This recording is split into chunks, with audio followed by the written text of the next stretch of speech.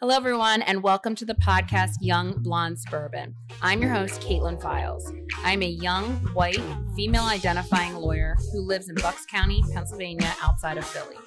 This podcast runs as a sister show to Young Black Suburban, hosted by Tim Witherspoon Jr. The Young Suburban podcast hosts guests to engage in conversation about their different life journeys and perspectives. My show, Young Blonde, has a special focus on badass babes out there doing the damn thing. So welcome and thank you for tuning in. Let's jump into today's episode. All right, so we are here today with two of my old students from Academy Prep down in St. Petersburg, Florida. We have Deja Quarterman, Deja Waves, so everyone knows which one you are, and Passion Wells. Guys, thanks so much for being here. Thank you. Thanks for having us. And I'm actually kind of sad because I just learned that you're both 22. So it's making me really old because I was your age when I taught you. So that's just ew. I'm not as young blonde suburban as I think I am, but whatever. So what we're going to do today on the podcast is I kind of wanted to hear about your stories. I've been following you guys as you've been going through grade school, high school, onto college, and now what you've been doing. So I wanted to talk about it, and so that you could tell your stories and talk about some of the things that you've experienced or seen happening from your perspectives. Sound good? Mm-hmm. Okay, great. So I met you guys down at Academy Prep. You were my sixth grade students at the time. Oh my gosh. And we were down in St. Petersburg, Florida. So are you guys both from there? Yes.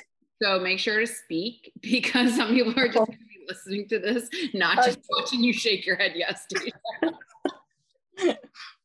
Yes. Let's start with you, Deja. Were you born in St. Pete? Yes, I am. And you went to, when I met you at Academy Prep, I think you had just started there in sixth grade, right? Yeah, I did. Yeah, because I know it started in fifth grade. But I think you and Passion both started in sixth, right, Passion? Yes. Okay. We did the tour together. Is that when you guys met, or were you friends before? That's when we met. That's when we met. So Academy Prep is to thank for this. Yes. Oh my gosh, that's cool. I kind of thought you guys knew each other before because of how tight you were in class, but no. Nope. Deja, by the way, I should have told you this before we jumped on here. I found all of these old things from Academy Prep and you drew me pictures of me. You literally drew portraits of me. You were probably supposed to be doing work in class, but you were drawing pictures. And you would write in the lockets, like, love J Beebs and all this stuff about Justin Bieber. Oh my God.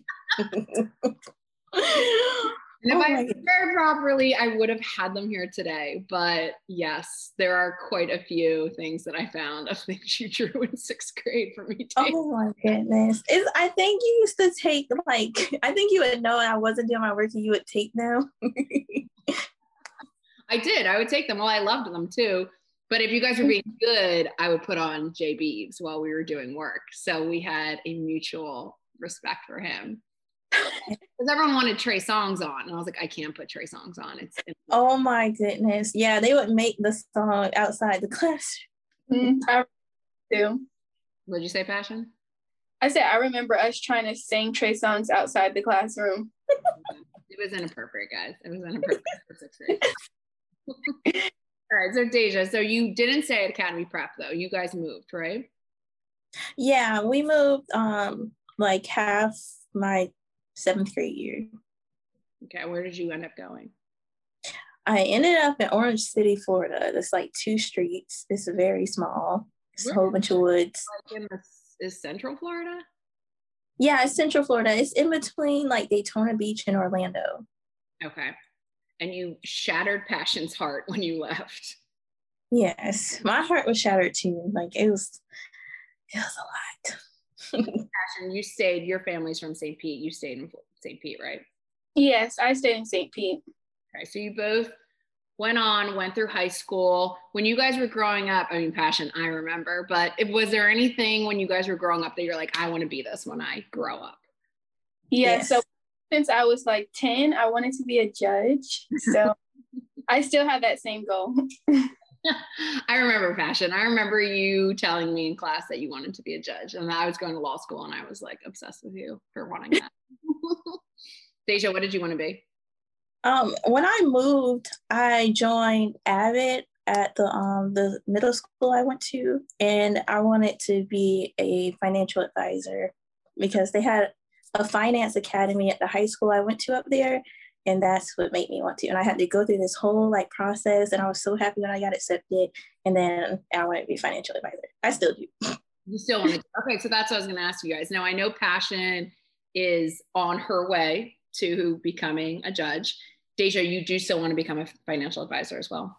Yes, I want to do that. That's what I'm trying to get my degree for. And I also want to become a real estate agent. So if my degree is in financial services, so in that realm. Okay. So you, after high school, where'd you go to school, Deja? Oh, after high school, I still go to St. Pete College.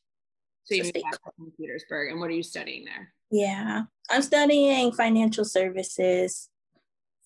And we're going to get to your story in a second, Passion, but Deja, I want to keep going with you. You were doing something pretty cool while you were at St. Pete College, right? Yeah, I joined the Year Up program. And what's that? Explain it to us, because I didn't know what it was, and it sounds pretty awesome. Yeah, so it's the program is a year, and basically it's geared towards 18 to 24-year-olds. And the whole purpose is to close the opportunity divide. The founder was Gerald Chertavian. Well, I said was, he's still alive. The founder is Gerald Chertavian. And what he wanted to do is provide opportunities to young professionals. And the program is split into two phases. The first phase is 6 months, which is the learning and development stage, where you will take college classes geared to really polishing professional skills. The second stage is the internship phase. Year Up is partnered with a whole bunch of corporate partners throughout the nation, and they provide internships to the students in Year Up. And once the internship phase ends, you get offered the job, and that's how we close the opportunity divide, by getting our foot in the door that way. That's pretty awesome, because there are a lot of jobs, like when you graduate college, you go to apply for jobs and they're like, you need 2 to 3 years experience. It's like, well, where am I supposed to get those 2 to 3 years experience in college? So that's a really cool program. What did you study when you were doing it? So it has IT and business, and I was in the business part. So it's like kind of 2 broad strokes program. You either do the IT and you either do the business. Yeah, and it depends on the location, because there's a South Florida Year Up, and they have more, like I think they have marketing, business, IT, but it depends on the location, because the Year Up program I joined, I was part of class 2, and I think they're like on class 6 now. But the more that the program develops, the more other like professional branches they have. So you were in the early stages of Year Up. Yeah, and it's so crazy how I came across it, because I was not, I had just lost my stepfather that year. It was not a good year. Like, it was 2019 when I joined, and then I just graduated Year Up in 2020. And I was in the library at St. Pete College, and the lady, the recruiter, she stopped me. And I was going to stop anyway because they had food, but she told me to come back down. So I ended up coming back down because I was on my way to, I was vice president of the Black Student Union at St. Pete College. So I was on my way to the meeting at the library. And then when I was over with the meeting, I came back down and I ended up interviewing and applying for Year Up, and I ended up getting in. So I really feel like it was fate. That's awesome. Congratulations. That's so cool. So now, are you still in school at St. Pete? Yeah, so the Year Up program is separate. So I went through the Year Up program, and now I'm continuing my degree. So it kind of like set me off a year, but it actually kind of put me forward work-wise. So are you working as well now? Yes, I'm working. And is it the job you got through Year Up?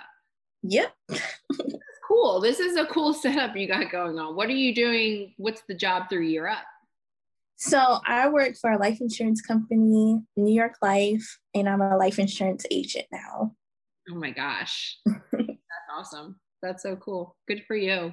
Thank you. What are you studying at St. Pete? I'm studying business administration and financial services. Okay. Cool. How many years do you have left? I think I have one. I'm really not sure because I took this summer off. So I think I have one. She's a working woman. She just can't even pay attention to her college degree anymore. Yeah, my mom gets upset at me. You also, Passion mentioned Habitat earlier. Have you been doing Habitat for Humanity? Is that what you're doing? Yeah, that's how I got the opportunity to be a potential homeowner. So I got accepted into that early this year, and now I'm in the process. Wait, what? Explain that. What are you saying? You got accepted to what? To Habitat. So it's a whole process you have to go through for Habitat for Humanity. Many people think you have to like have a family, but you don't. So I applied for it, and it's actually because of Passion. You forgot to mention that, Passion. Passion is the one that brought it to my attention and really pushed me to like apply for it. I didn't really think I was going to get this far, but I'm here. So, guys, Passion, that's amazing. Why did you see the Habitat thing and think like this would be good for Deja? So my uncle was heavily involved in promoting Habitat for Humanity because, as you know, a lot of Black people, they don't own their own property, they rent. And so she was telling me that she was ready to move out and get her own apartment. And I said, why pay rent to someone else when you can own your own place at a relatively affordable rate? So I encouraged her to do it, and she already got her lot. She's, preparing for them to build the home. So I'm so excited for her. You guys are 22. This is unreal. So Deja, when is this happening? When are you going to get your home? So it has to be built. So I just picked out the location, but around December is when the build should be done. That's awesome. And Passion, you're such a good friend. That's so cool that she kind of had her eye out for you. I know. She's always sending me links for scholarships. Like, she'll be like, check your email. I just sent you something. I'm like, okay. Girl in power. You two are awesome. So Passion, we talked a lot about Deja. So let's talk a little bit about you because you're crushing it. I know what you're doing. We are actually on a board together for the Right Legacy. Chris Fox is actually on the podcast 2 weeks ago talking about the Right Legacy. But let's talk a little bit about you wanting to be a judge because you're like crushing school. How long did it take you? Where'd you go to college? So I went to FAMU, which is Florida A&M University in Tallahassee, for undergrad, and I went there to study business. But in high school, I did dual enrollment, or also known as the early admissions program at SPC. So I came in with 1 year of college, and I was able to graduate from FAMU in 2 years. So I graduated in 2 years. Continue. So I was able to get my bachelor's in 2 years, and then a lot of different people tried to encourage me to take a break, but I knew I wanted to go to law school. So probably 2 weeks after I finished undergrad, I started law school at FAMU's law school. I did really well, and then now I transferred into UF Law School, so that's where I am, about to finish my last year. I thought you were gearing up to graduate law school right now, correct? Mm-hmm. Okay. Did you do that on normal schedule, or were you also ahead of time? Yes, so I'm just doing the regular schedule for law school. And in between, I will be doing different internships. Right. You were interning at the Philly DA's office, weren't you? Yes, that's what I did last summer. Okay. Now that opportunity, because you obviously live in Florida, did you get that because you could do it virtual? Like, how did you get to the Philly DA's office from Florida? So I actually interviewed with the Philadelphia district attorney in Florida because he came to my school, and that was pre-COVID. So I thought I would be going to Philadelphia for the summer. However, COVID happened, and I was able to do it virtually. That's a huge bummer. We could have actually hung out if you were up in Philly for the summer. Yeah. We're supposed to be here. Oh man, that's kind of annoying. you are on your way to become the judge that you still want to become. Yes. You're on your way to still become the financial advisor and a homeowner that you still want to become. That's really cool, guys. I'm really proud of you guys. You also mentioned, because I obviously asked you guys if there's anything specific you wanted to talk about. Deja, Passion said sweet treats. What is that? Like, okay. Okay, so I during COVID I started a small business a small baking business called Simply Sweet Delights. And it all started when I made this cake for my boyfriend. And then his family wanted some. And then it just kept going. And I didn't know that I was I just recently made a cake and it's been getting better and better. But yeah, I'm very happy. So on top of my full-time job, I have a small business on the side where I bake and make treats. A little entrepreneur, and you weren't even planning on it. Yeah, I didn't always want to own a business. I just wasn't prepared for this to be that soon. Are you going to keep doing it, the baking? Yeah, I actually found out that I really love doing it. So I'm going to keep it up. That's cool. So Passion, I wanted to ask you a little bit tougher questions, because you have followed not the same route I did, but I obviously went to law school too. I did not think I was going to law school when I was in sixth grade. At sixth grade, I had no career ambitions whatsoever. And I didn't know I was going to go to law school until my junior year of college.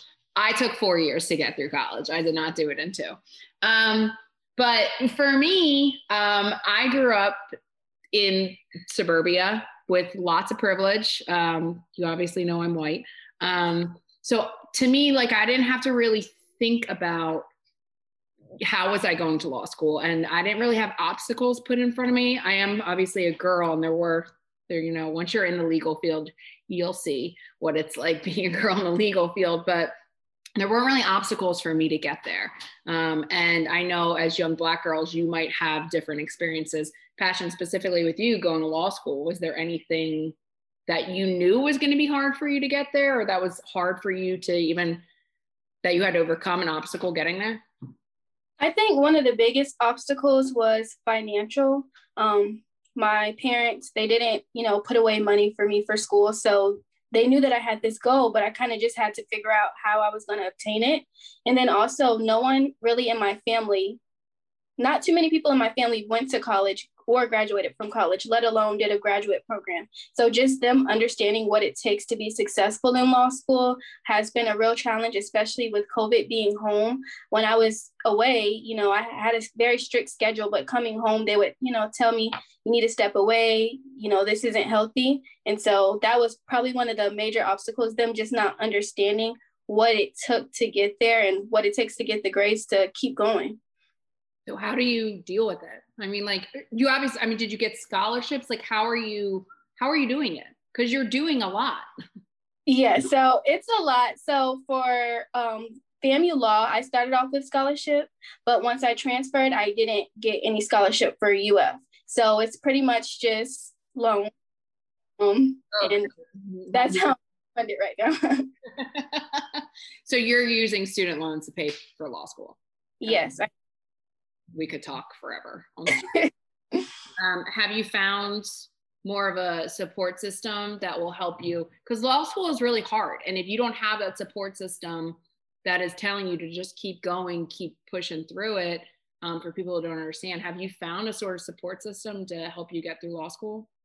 Yes. So luckily I was able to just communicate to my family, this is what it takes. This is what I have to do. It seems crazy, but I'm going to keep doing it. So my family is very supportive, my friends, my church. So I actually have a whole lot of support who's constantly encouraging me to get through. But as far as studying, I just have to do that away from them because there's no way that they could understand. You can't understand unless you're in it. And it is unhealthy. I remember one time my sister saw me after a stint of studying and she was just like, there's something wrong with you. It's just how you get through law school. It's not good for you. No. What about you, Deja?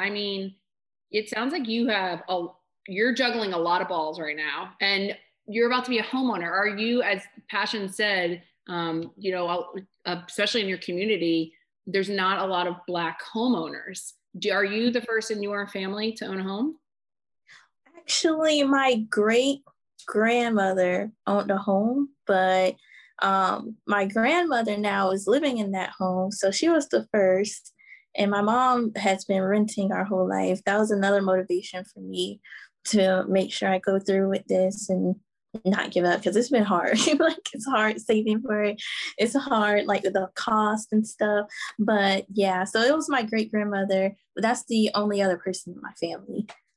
Were there any other obstacles you faced with either starting the business? I know the business you kind of like stumbled into, but you know what? Businesses happen that way. But like starting the business or going through Year Up or anything like that you had any struggles with that are, you know, are unique to you that someone from privilege wouldn't understand? Yeah, so really everything kind of goes back to my 2019 year, because I had, I mentioned it earlier, the loss of my stepfather. That was unexpected because majority of my life, he was the father figure. Like, I have a biological father, but we're not close. And after his passing, which he was killed, and it was by gun violence. So after that, I never really dealt with the grieving process, because I always have a lot on my plate. Like, it's school, work, more work.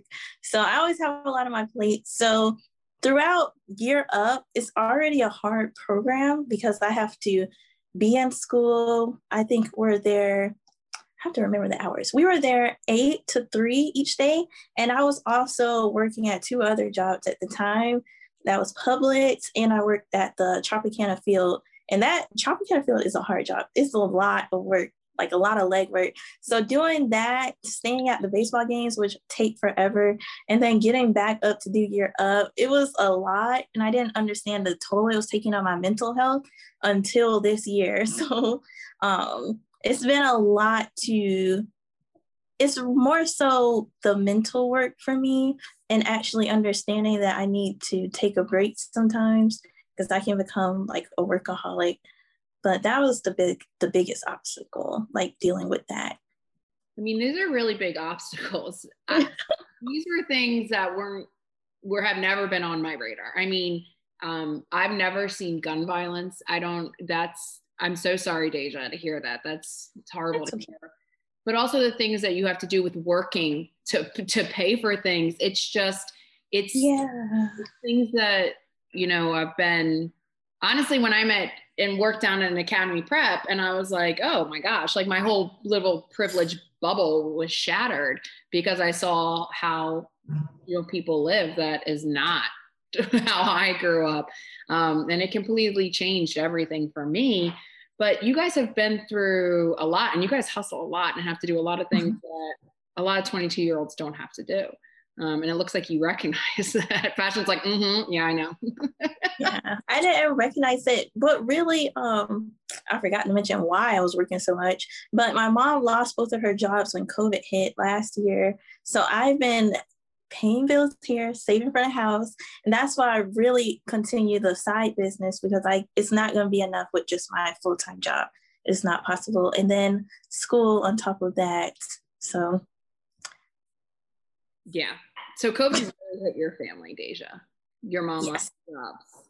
Yeah, my mom was already working 2 jobs. I was already working 2 jobs and going to school to like help out. So when that got messed up, I had to make a lot of sacrifices, budgets, and during the pandemic, though, my mom did learn how to coupon, so that saved some money. But yeah, coupon. Yeah. Lots of applause. So you've now been paying basically double bills. You've been doing your bills and trying to help out your family. Yeah. Are they going to be moving in with you in your home that you're going to be getting? No, my mom, she actually just got a job. So she's going to be able to do that. And I was actually very scared. That was another reason I was scared to do Habitat, because I didn't want my mom to be in a situation where she wouldn't be able to sustain like the household. So. I gotcha. So what are you, So the plan's now basically, Dej, you're finishing up school. And then what's the plan for now going into basically the financial advisor? Like, do you take a next step after that? Or is it just once you graduate college, you're kind of like just get into the field? So you kind of just get into it. You have to really have your own plan. My plan is to work for a financial advisory firm. I don't even think they call it that anymore. They call it something else. But yeah, I want to just like work under somebody, know how it is, and then eventually have my own. Okay. And Passion, how are you on the way to becoming a judge? Well, once I graduate law school and pass the bar, then I'll be an attorney and I'll get as much experience as possible, continue to build community relationships, and then I'll be running to be someone's judge in some local county around here. I gotta tell you, Passion, most judges I see, we actually have had a lot of meetings on this in the Philadelphia area, because they almost seem to be going backwards. Because if you look around the legal field, it's pretty slow to change. It's one of the slowest careers to change, and it's really dominated by older white men. And yes, a lot of the judges, especially where I'm working, I'm shocked, in Philadelphia, they're all white. Even if they're male or female, everyone's white. And almost all of the judges that were hired this year were all white men. And it was just like, what's happening here? Like, we're not diversifying. We're actually feel like we're going backwards. So your goal is very much needed. It's really awesome. What about Deja? What do you want to do as a financial advisor? Is there anything specific that drew you to it? Yeah. So really, ever since I was young, I noticed like my family struggling with things, and the epitome was like their lack of knowledge in how to budget, and the rent, and like Passion said, the cost of that compared to being a homeowner. And with my great grandma being the only homeowner, I wanted to be able to basically give back to the communities, minority communities, educate them on how to budget their finances, where to put it, and more so how with their jobs, how to get a job and know how to be prepared for retiring and things like that. It's very big on what's going to happen after you're not working anymore, because I work with 50 to 80-year-olds every day, and they're always saying, oh, I can't pay this because of Social Security. I can't do this. I'm retired. And it's really like we always live in the now, because everything comes at us so fast. It's like people don't really prepare for their future. So I want to be able to educate people and plan with them and make sure that they'll have a stable income for their families and themselves, so they can live happy. Is there anything that motivated you to become a judge, Passion? Not necessarily. I think I was just always, I'm not sure. I was just always interested in the legal field, and I just thought that that was something that I would be good at, and that's something that I stuck with and got involved in, starting in high school, doing high school mock trial, and then in college, and now I'm here. I think you guys are both touching on fields and careers that are very underrepresented with diverse people. And you've seen a lot of systemic racism over the years, specifically in the legal field and the financial field, that it's really cool. You guys are going in there and kind of busting through the doors and saying, we're here, we're coming, and this is what's happening. So I'm kind of connected with you guys outside the podcast. I don't know if you remember when, well, I know you remember when George Floyd happened, but right after it, I was kind of trying to figure out, like, we were all stuck at home. Everyone was seeing what was going on, and everyone really had some time to reflect. And I took a lot of time to think about like how I need to do better as a white person in this world. And I think George Floyd, that time, was kind of, I don't know, I don't want to say like groundbreaking for white people, but a lot of white people were like, were stuck at home and had to deal with what they were seeing. It's nothing new, but it was kind of almost, it felt like a turning point for a lot of people. And it really was for me to see, like, I have to do better, be a better white person, be more anti-racist. And I reached out to all of you on, I think, Instagram. I sent you all a message just to let you know I was thinking about you all. but for the Black community, this George Floyd is not, it's not new news. I mean, it's not like, yeah, Passion, you're like, yeah, no, like, it's not like this is the first thing that's ever happened. And it's not like people haven't been saying this for years and years. And it's just kind of like now that everyone's stuck at home and we're like, oh my gosh, we have to do something. But, you know, I've talked to a lot of some of my Black friends who are like, I mean, it's just, you guys are just starting to pay attention now. Like, it's been going on. Is there anything that you guys, specifically with racism, that you've dealt with over the years or that you've seen that you want to talk about? I mean, now's the time, ladies, especially as young Black women. Okay. Oh, you want to go, Passion? You can start. Okay. So I think the main thing with me is microaggressions. Like, I don't have nothing like blatantly racist like happened to me. Thankfully I haven't experienced anything like that. But microaggressions are very, I do come across those quite a lot. Like when it comes to my hair, the way I talk, and how I just represent myself. It's like, oh, you're not like others. Like, who are the others? Like, or, oh, I like your hair. Can I touch it? No, it's not a petting zoo. And like, because I sound friendly and I like carry myself differently doesn't mean those things are okay. And I always make sure to educate people, because just because like you say it to me and I don't react, I won't react the same way somebody else would. So it's very important to like educate others when like those like it does, they're offensive, but I think that's one of the things I would like to highlight, because that's the thing that I deal with the most. Passion, before you go, I swear I wrote down here because I was like gathering my thoughts today to talk to you guys. I wrote down that when I met you guys, I know I definitely touched your hair. Like, I know when I was at Academy Prep, I definitely touched your hair. And I just like that was on me. Like, I have learned since then that is, like you said, that's a microaggression. But I was like thinking back and I was like, oh my gosh, like I was just, oh, that was so bad. But I can't believe you just said that, because I was like, I wrote down, I'm going to tell them that like I need to apologize for touching their hair. I have learned since then to leave your hair alone, and that it's a racially offensive thing to do. So I'm glad you brought that up, Deja, because there are a ton of microaggressions that need to be addressed. And I'm not saying it's excusable for white people to not know it, but they need to do better. We need to educate ourselves on it. But it's important to listen to you, to be like, don't touch my hair.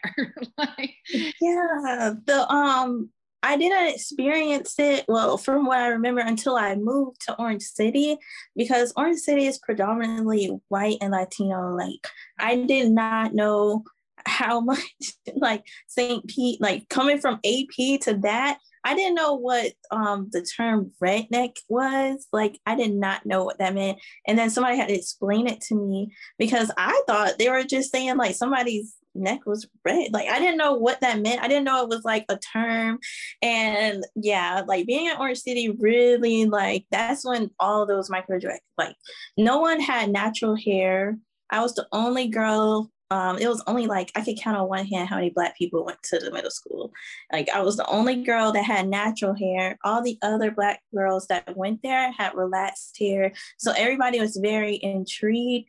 And I know we're all kids at that time too, but my mom, she always has to tell me, like, she always has to give me prep talks when it came to my hair, because it wasn't common to have natural hair back then too. At my age. So when she told me, like, don't allow people to touch your hair, like when I went to school is when I started notice, like, because when she's telling me that, I'm like thinking it's not going to be like, why are you telling me this, until we moved. And yeah, that's when it all started happening. I was like, okay. But yeah, it's something, honestly, I didn't even think about. But now that I think about it, I'm like, well, Lord, I want to erase that. But what about you, Passion? You've been patiently waiting. Well, I've definitely experienced racism at a young age, just walking around St. Pete Beach, doing absolutely nothing to anyone and just being called a nigger. And it's just like, wow, like I'm a kid. Even probably this year, I think someone called me a nigger at the stoplight. And I didn't do anything. I was literally just at the red light. So, but not only that, same thing with the microaggressions in high school. I went outside of my, what would you call it, school zone to the high school that did criminal justice academy. And there I was one of the only Black people. And they would say things like, oh, you're so pretty for a Black girl. Like, I don't know what that means. Or you dress nice, or you carry yourself differently. You know, you're not the typical Black girl. And they think that they're saying these things to make me feel included, but it just made me feel so yucky inside. And it was almost like I was trying to prove to them that, you know, Black people can have nice things. Black people are educated. Black people dress nicely. They would make jokes like Black people stink or all types of craziness. It was just mind blowing. So I constantly felt like I had to prove myself, and I shouldn't have had to do that as a high school student. I should have just been able to go to high school and do what I wanted to do as a kid, but I didn't have that ability. So there was a lot of pressure on me from a young age. These are more of like the burdens that, you know, kids with privilege or white kids don't see or even think about. I mean, you being called those names is horrifying, but also what you're saying is, you know, that you do have to prove yourself, that you shouldn't have to. It's almost treating, you know, I was in a restaurant the other day with my friend, and he's Black, and there was a group sitting next to us just bashing Black Lives Matter and talking about how all lives matter. We were right next to them. And then the waitress joined, and I was like, should we leave? I don't know if we could sit here. And I was like, how are they saying this when you're sitting right next to them? And he was just like, it's because they think I'm like different. Like, I'm not those Black people. Like, I'm a different type of Black person. I was like, it's just so, it's so sickening to think about, like, making people others and almost dehumanizing people just because of the color of their skin. You guys are so young just to experience burdens and things of this nature that, again, I didn't even realize. I remember the first time I really learned about racism towards someone I love when I was in college. And my best friend was half Black. And he told me this horrifying story about a girl he was dating and how her father treated him. And I was like, what? Wait, what happened to you? Why? And he was like, because I'm Black. And I was like, but I don't understand. Like, who cares? And he was like, a lot of people care. And it was just so foreign to me. But it's everyday life for you guys. And it's just, I can't wrap my mind around it. And it's just, It's a sad state. What about if we can move from racism for a second, you guys are also women. And I know I experienced sexism. I'm not going to necessarily equate it to racism, but do you guys have experienced anything that you think you're specifically targeted against as being young females? Yeah.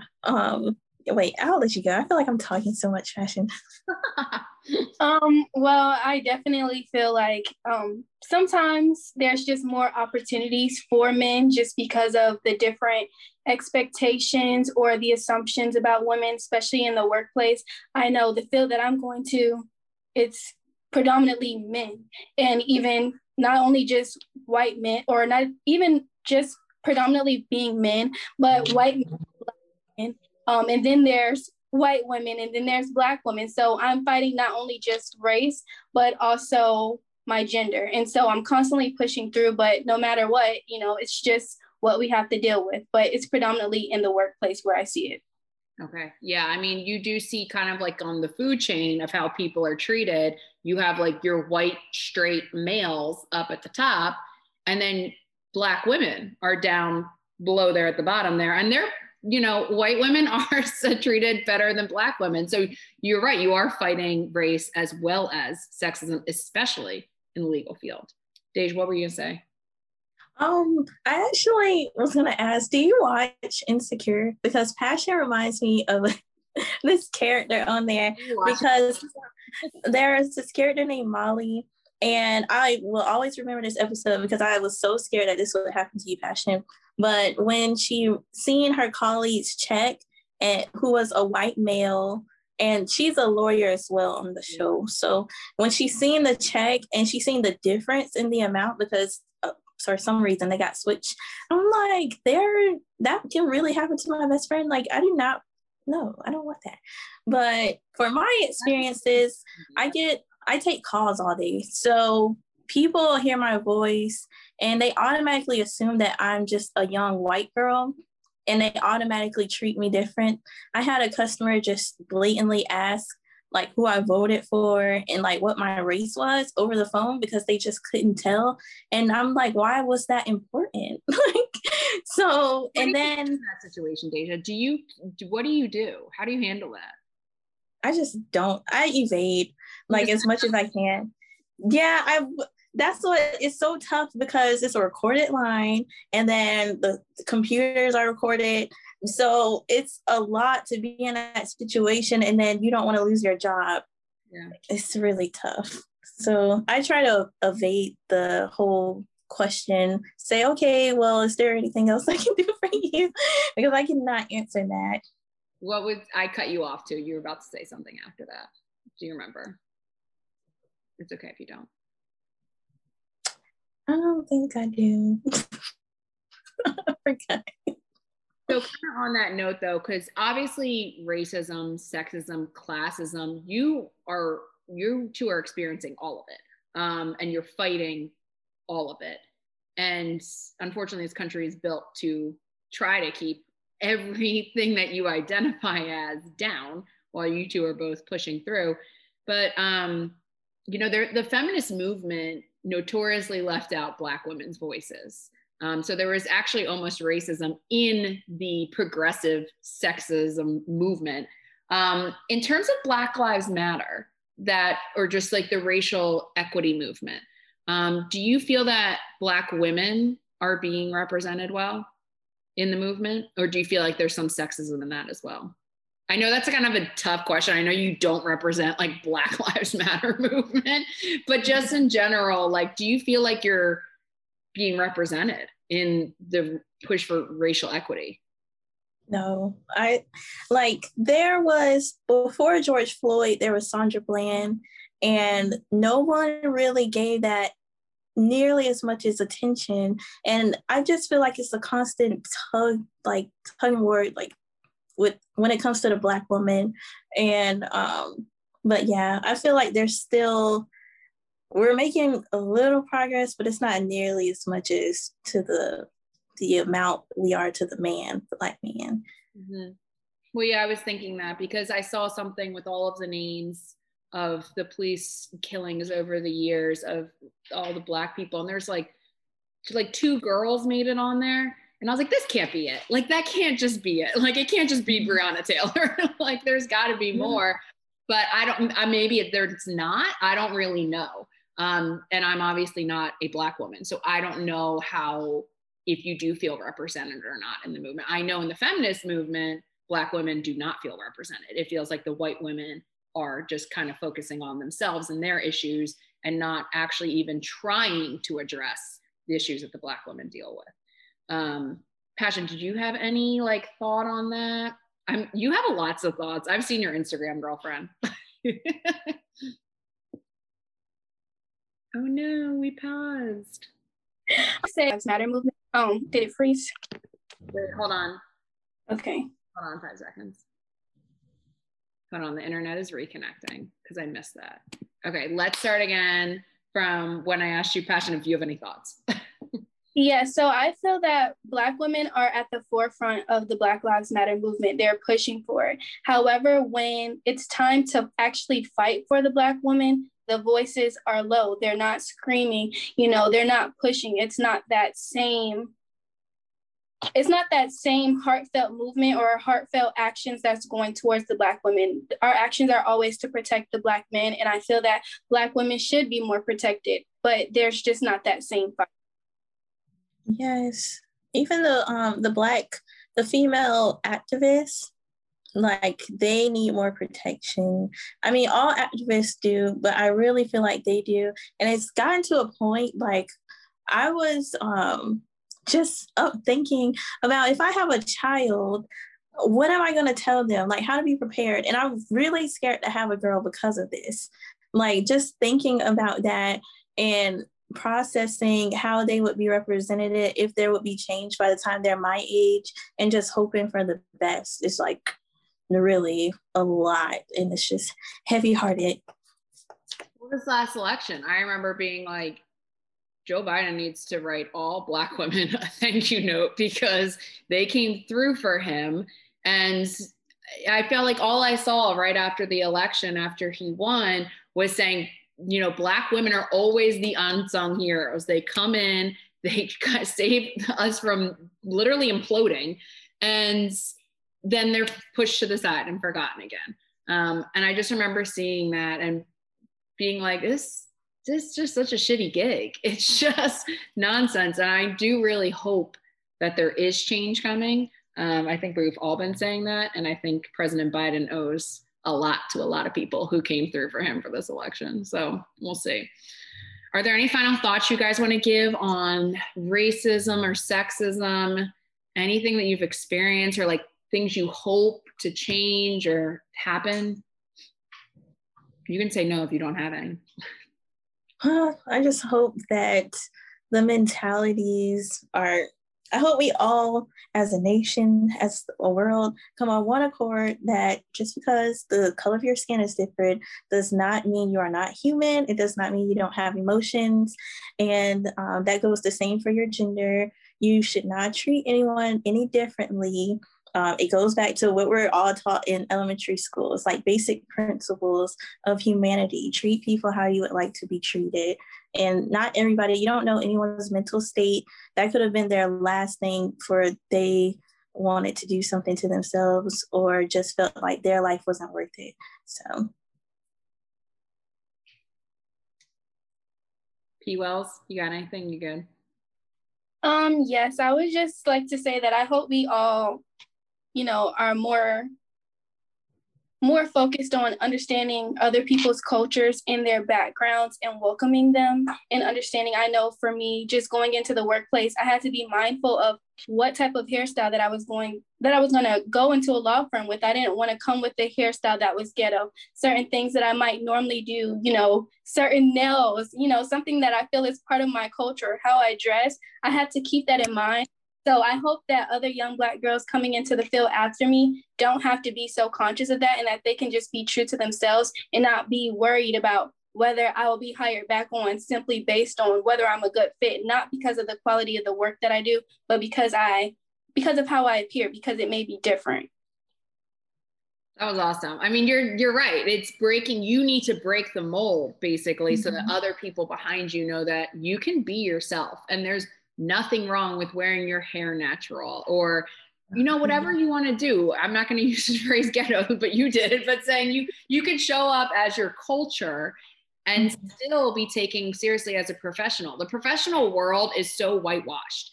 And I remember when I was getting ready and we weren't allowed to have nail polish on. We weren't allowed to wear hoop earrings. Now I do. I wear this to court. Like, I don't care. But when that was only 7 years ago, we weren't allowed to wear nail polish. And I was like, this is so stupid. I mean, that's obviously nothing like you're experiencing, but they were just wanting, you had to be in suits. Like, I don't wear suits, I wear a dress. So it is very much passionate what you're saying. You are paving the way for a strong Black woman to go in there and be herself. And same Deja. And Deja, I love what you said about mental health. I like not knowing what anyone else is going through. I think that's on the forefront now too. Oh, yeah. Oh, sorry. Can I say one more thing about that? Yes, you can. I didn't want to cut you off, but there's a lot of like for what I experienced at my school alone, there's a lot of suicides. Like and that's for any race. Like, it's very important to acknowledge someone's mental state and really take in your own, because I didn't know how important that was until I had a mental breakdown and didn't know what I was experiencing. I thought I was dying, but like your mental state takes a lot of like energy from you and it affects your physical state. So always take care of yourself and others. Like, it doesn't matter if you know them or not, just be a nice human.